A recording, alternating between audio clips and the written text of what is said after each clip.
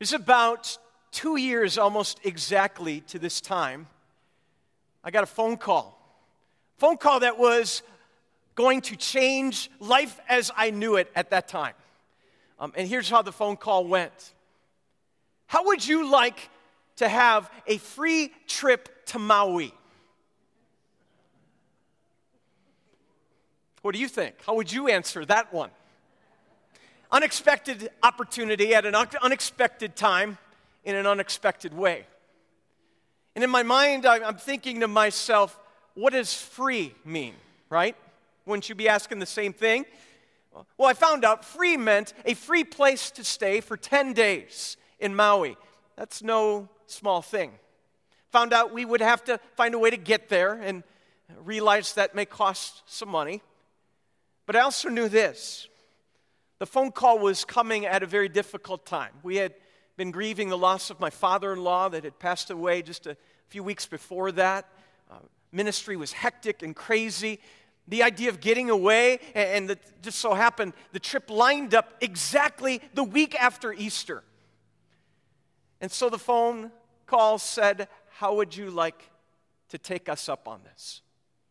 Now some of you are thinking, Pastor, you know telemarketers, you didn't actually take them up on that, did you? Well, it wasn't a telemarketer, actually. It was somebody I knew and knew very well, a pastor friend. And he said this, he says, I know you guys have gone through a lot, and I just heard about this opportunity. It's owned by a pastor, a retired pastor, and he'd like to offer it to a pastor. And you came to mind. An unexpected call in an unexpected way with an unexpected opportunity to go to paradise, right? I think we have a picture. This picture doesn't do it justice, obviously. I'd heard things about Hawaii. I'd heard how amazingly gorgeous it is. I'd never ever thought I could actually go there or afford to go there or have the possibility of going there. And to be given this gift that was basically given to us in an unexpected way at an unexpected time blew me away. And that time after Easter was an amazing time for us. The waterfalls of Hawaii, the vegetation of Hawaii, the tropical climate, the ocean.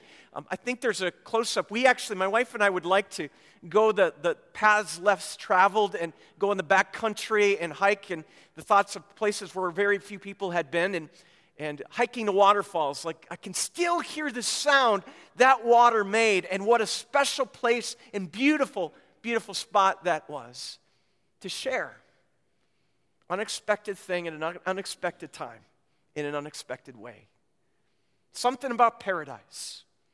And here on earth, at least places I've been, Hawaii, Maui, comes the closest I've ever experienced. Enter into the picture another story that happens in an unexpected place, in an unexpected way, in an unexpected gift.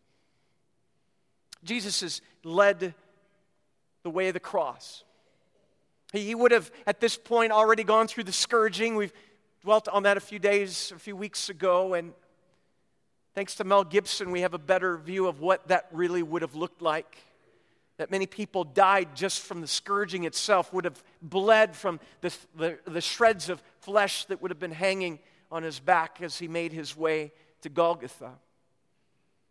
We have the mood and the temperament of the situation where you've got the soldiers making fun of Jesus, you've got the guards, and you've got others that are walking by and jeering, yeah, if you're really the Christ, come on down, and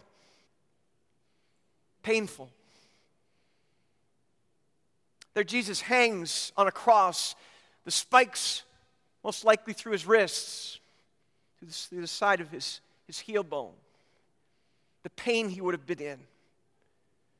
But the scriptures tell us that he wasn't alone there. Not just the careering crowd and the soldiers and the others that were looking on, the chief priests and the teachers of the law that got their way, right? But we're told that Jesus is crucified by two others, or next to two others, two criminals. Michael Card points out, and you can read the gospel accounts, we are not told what their names are. We are also not told what offense they're being crucified for. We're not given the information of what the sign reads above their heads, as would have been customary. We don't know what they stole, because after all, Romans wouldn't crucify someone who is just a thief. They would have had to be part of something really much larger than that. Most of the Gospels just call them criminals. The fact we don't know their names. And I'm like always thinking about this, why is something in the Scripture, but also why is something not in the Scripture? Why don't we know their names? Could it be God is actually giving us a gift today? A gift to realize who we are.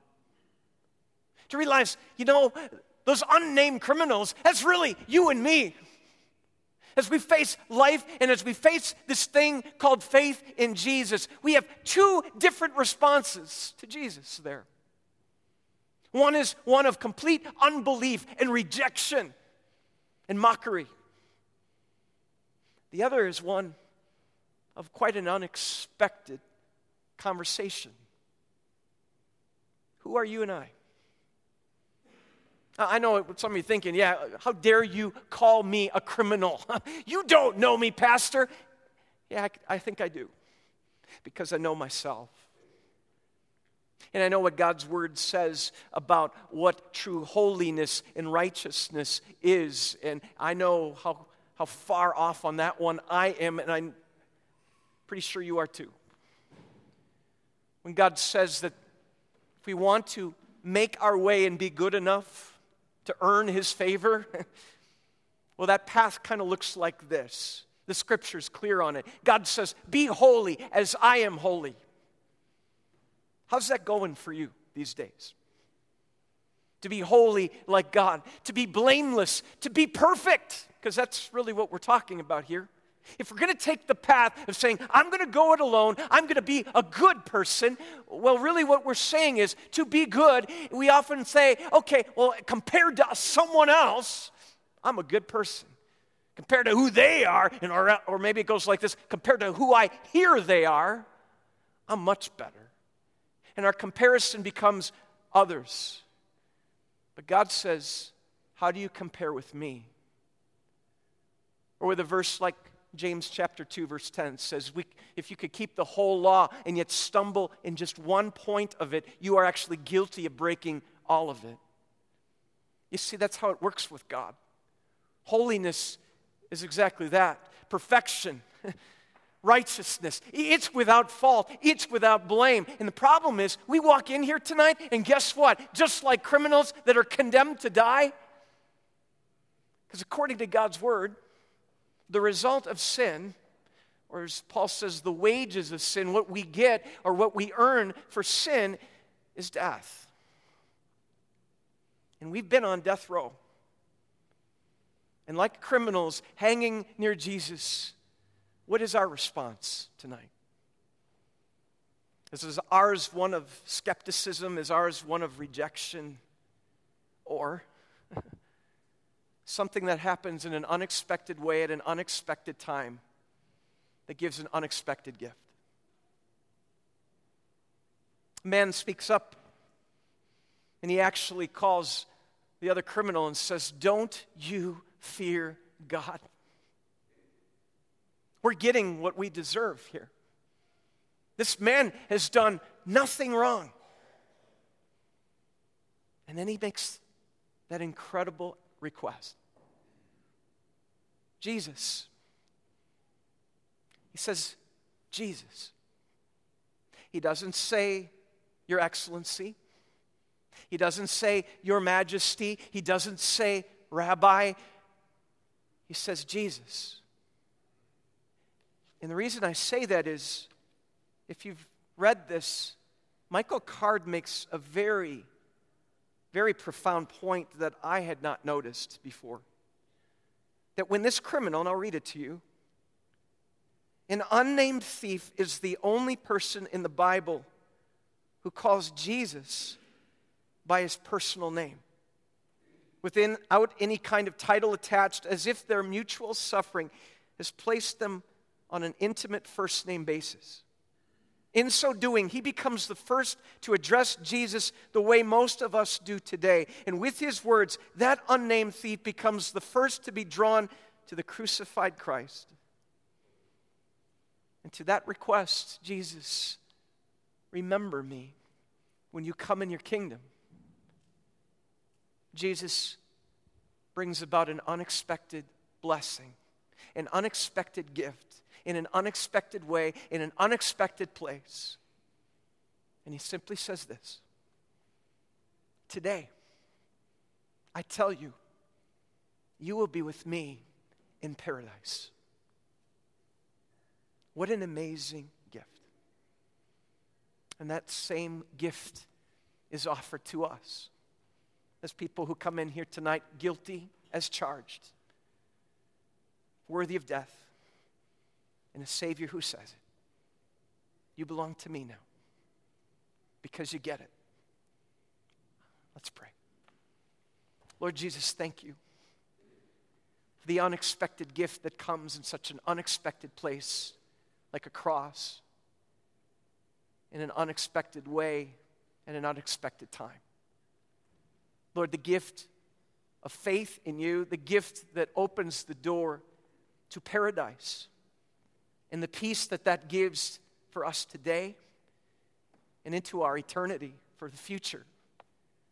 Lord, we thank you for who you are. We thank you for what you've done and for that incredible presence here tonight. In Jesus' name, amen.